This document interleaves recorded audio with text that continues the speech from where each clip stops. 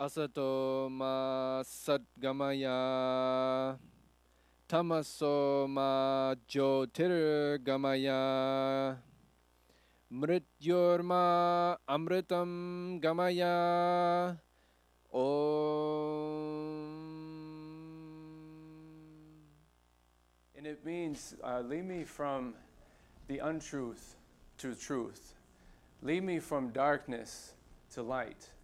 Lead me from a consciousness of death to a consciousness of immortality. Hindus greet people in the same way we greet God. We press our palms together in what is called the Anjali Mudra, uniting the polarities of the body. And what it means is the divine in me meets the divine in you. We are of the same source. We share the same life essence. So with that knowledge and intention, the divine in me greets the divine in you.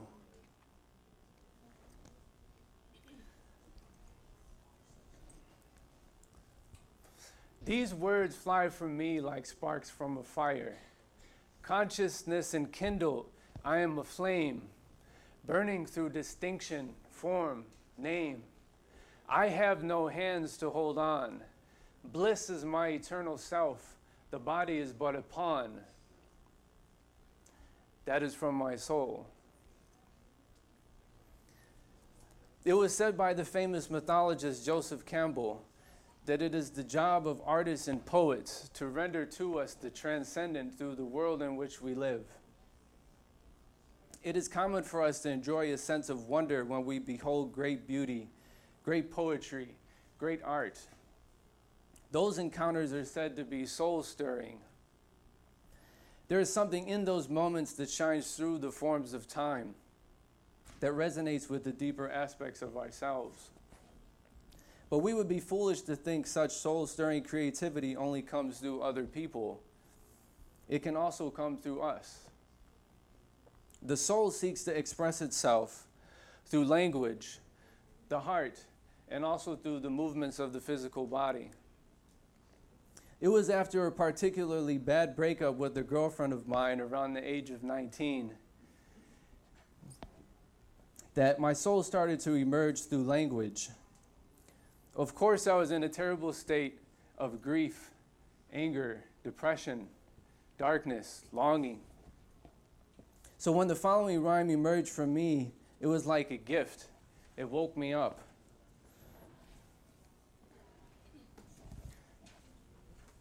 I rid my mind of false selves to seek replenishment from common scenery. Pain now replaced by tranquility, process and transformation will expose the sand of me.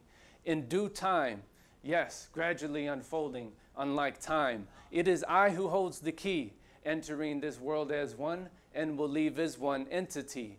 No partner in intimacy could show I love for me.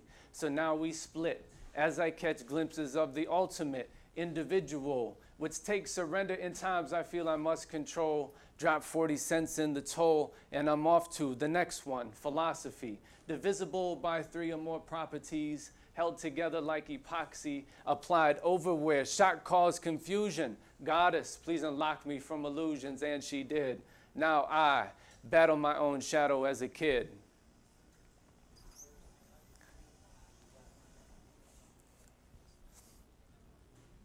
What part of me could possibly write that at that time?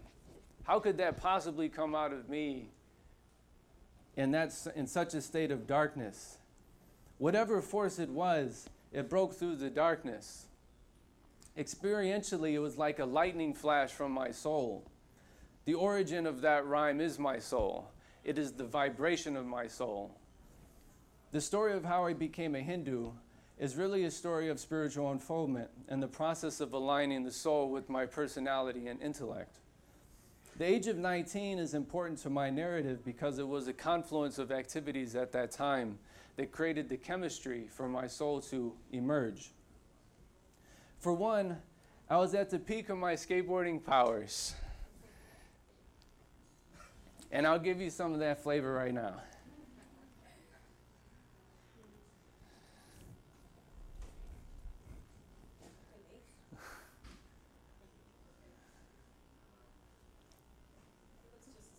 Yeah. This is 20 years ago, exactly, 1996.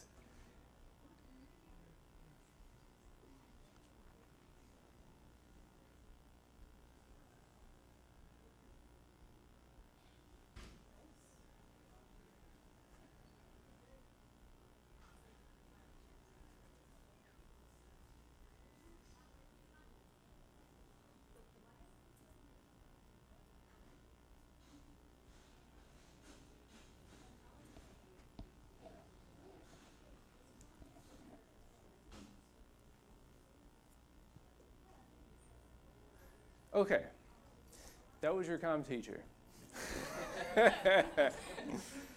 The whole idea behind skateboarding, like all sports, is that it is you, your mind, your physical talent, and your will to improve that drives the process onward. Skateboarding became my magnificent obsession, as C.T. Fletcher would say. For 10 straight years, skateboarding occupied my mind 24/7. I visualized tricks, studied them in slow motion, practiced them until I had them wired. Filmed video parts. I became good at it over the years, earning a skate shop sponsorship, local fame, and interest from a professional skate company called Planet Earth. Looking back now, skateboarding was part of my inner quest for self-mastery. I was training the will and cultivating a mind-body connection. Around the same time, I was also into breakdancing. With that, I came into a new realm of experiential reality, the eternity of the moment. With dance, the mental, emotional, and physical aspects of ourselves are harmonized and the soul comes into prominence. After dancing, I would feel the eternity of the moment so acutely, it was like magic. In fact, I started to snap. I can't do the dance with you right now, but I would snap and pound my heel on the floor. And it was like I was so much in the eternity of the moment. I would ask myself, where is the future? Where is the past? When you're in the eternity of the moment, you resonate at a higher vibration. It generates its own aesthetic. You can see this harmony. Breakdancing played a major role in shaping my identity. I started identifying more with my soul than my body. Because I was adopted, affirming a spiritual identity was easy and desirable because I didn't have a strong cultural or historical identity to latch onto. So at this point, a lot of serendipitous things started happening in my life. Knowing I was into dance, my mom gave me a book on Hatha yoga. These are the postures people are familiar about, practice in gyms and yoga studios across the United States and throughout the world. She thought I could use it to help me limber up as a dancer, so it was inconsequential to her. Around the same time, though, a friend of mine gave me a copy of the Yoga Sutras. The Yoga Sutras turns out to be one of the most profound spiritual books on the planet. It's written 2,200 years ago. It's an estimate time.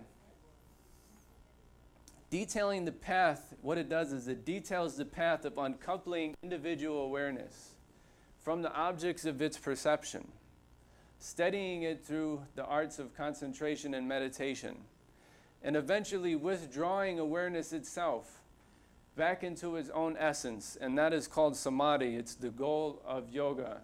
That would be what is called enlightenment. We're all aware of certain things, like we're watching TV, or we have a pain in our foot and we can't get rid of it. We're consciously attached to that, thinking about it. It's aching, it's aching, it's aching, but we can then go and get involved in a TV show and forget about the pain in our foot. Our awareness just moved to the TV. So we could do that consciously through the practice of yoga, learn to move awareness consciously, and then start to focus on awareness ourselves. We are awareness. We can move with our willpower wherever we want, within our own mind. So the practice of yoga is taking that knowledge and working with awareness itself. So I was intrigued by the goals of yoga because they dealt with the deeper states of consciousness and the intuitive mind. Naively, I hoped the practice of yoga would merely enhance my poetry writing. Regardless, though, I started to seek out several different books on yoga and yoga philosophy and came to realize that the emphasis was on consistent practice. So that's what I did. I began practicing daily meditation and Hatha yoga sequences with the same fervor I would practice breakdance and skateboarding. So I learned that in routinely practicing Hatha yoga and regulating the breath, one starts to regulate the energies of the body systematically. I came to experience peace systematically. Through becoming systematically peaceful, it started to influence the rest of my life. My choice of friends changed, my diet changed, my lifestyle changed. My heroes became the great yoga masters and the saints of Hinduism. And because we are what we repeatedly do, my identity started to, or continued to be transformed.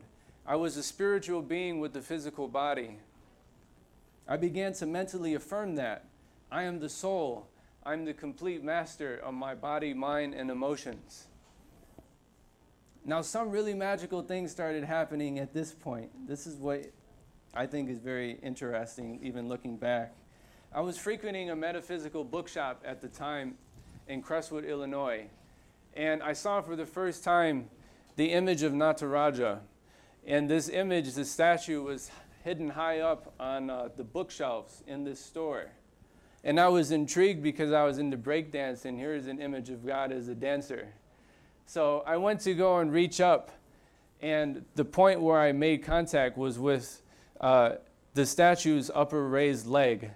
And I came to understand later that the symbology of that is it's God's revealing grace, the power to reveal knowledge to us. The foot that's planted on the ground symbolizes God's concealing grace, the power to conceal knowledge before we're ready for it. So on the same visit, I started looking through some of the books on Hinduism and found a book called Dancing with Shiva, Hinduism's Contemporary Catechism. When I opened it, it was like looking into a mirror. It put into perspective a lot of fragmented intellectual beliefs I'd been exposed to, such as the ideas of karma and reincarnation, and also my own recent spiritual experiences I had through dance and writing poetry. I bought the book, and later the same Nataraja statue I touched, that statue remains the central image of worship in my home shrine to this day. And although I can buy a much larger statue if I wanted, much more elaborate, I don't because of the significance of that statue. The man who wrote that book, Dancing with Shiva, became my spiritual mentor. In the back of the book was an invitation to experience living and working as a Hindu monk. At that time, I had no interest in school, and I was really fascinated with my yoga practice. So I wrote him and told him about my spiritual aspirations. Within the next year, I converted officially to Hinduism through traditional temple ceremony and made my Hindu name, given to me by my guru, legal in 1999. That was almost 18 years ago. Panchula means Lord Shiva covered in sandalwood dust. I arrived at Kauai's Hindu monastery in 2000 and began a long period of traditional discipleship. While living and serving as a monk, I was taught Hindu philosophy and ethics, how to practice concentration and meditation, how to attend the Hindu temple, how to conduct home worship, how to chant in Sanskrit. My stay at the monastery lasted 3 months. After my return, I lived as a celibate spiritual aspirant for 1 decade, practicing daily without fail everything I learned during that time. With a lot of self-effort and consistency of approach, I obtained an abiding sense of peace and contentment.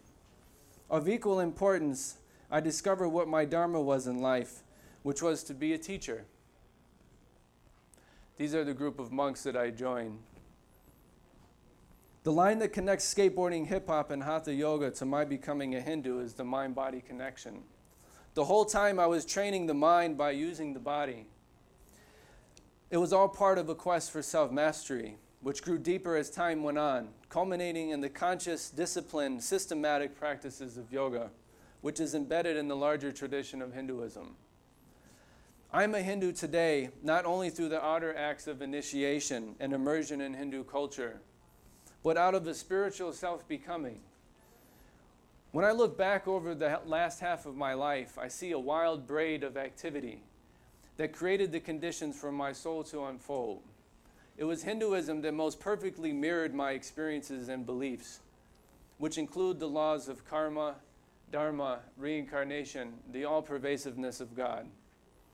As a Hindu, I believe the truth is one, the paths to that truth are many. This is not the story of how you can become a Hindu or how you should become a Hindu, nor is it the story of how I became a saint or anything of that sort. This is simply the story of how I found my own spiritual path. My message to all of you is that if you want to fulfill your deepest potential and manifest beauty, happiness, contentment, and learn of your own unique mission in this world, learn to cultivate the soul. And if you ask me how to do that, of course I'm begging the question of how to do that. I'll give you the same advice my guru gave to me, which I think is very powerful.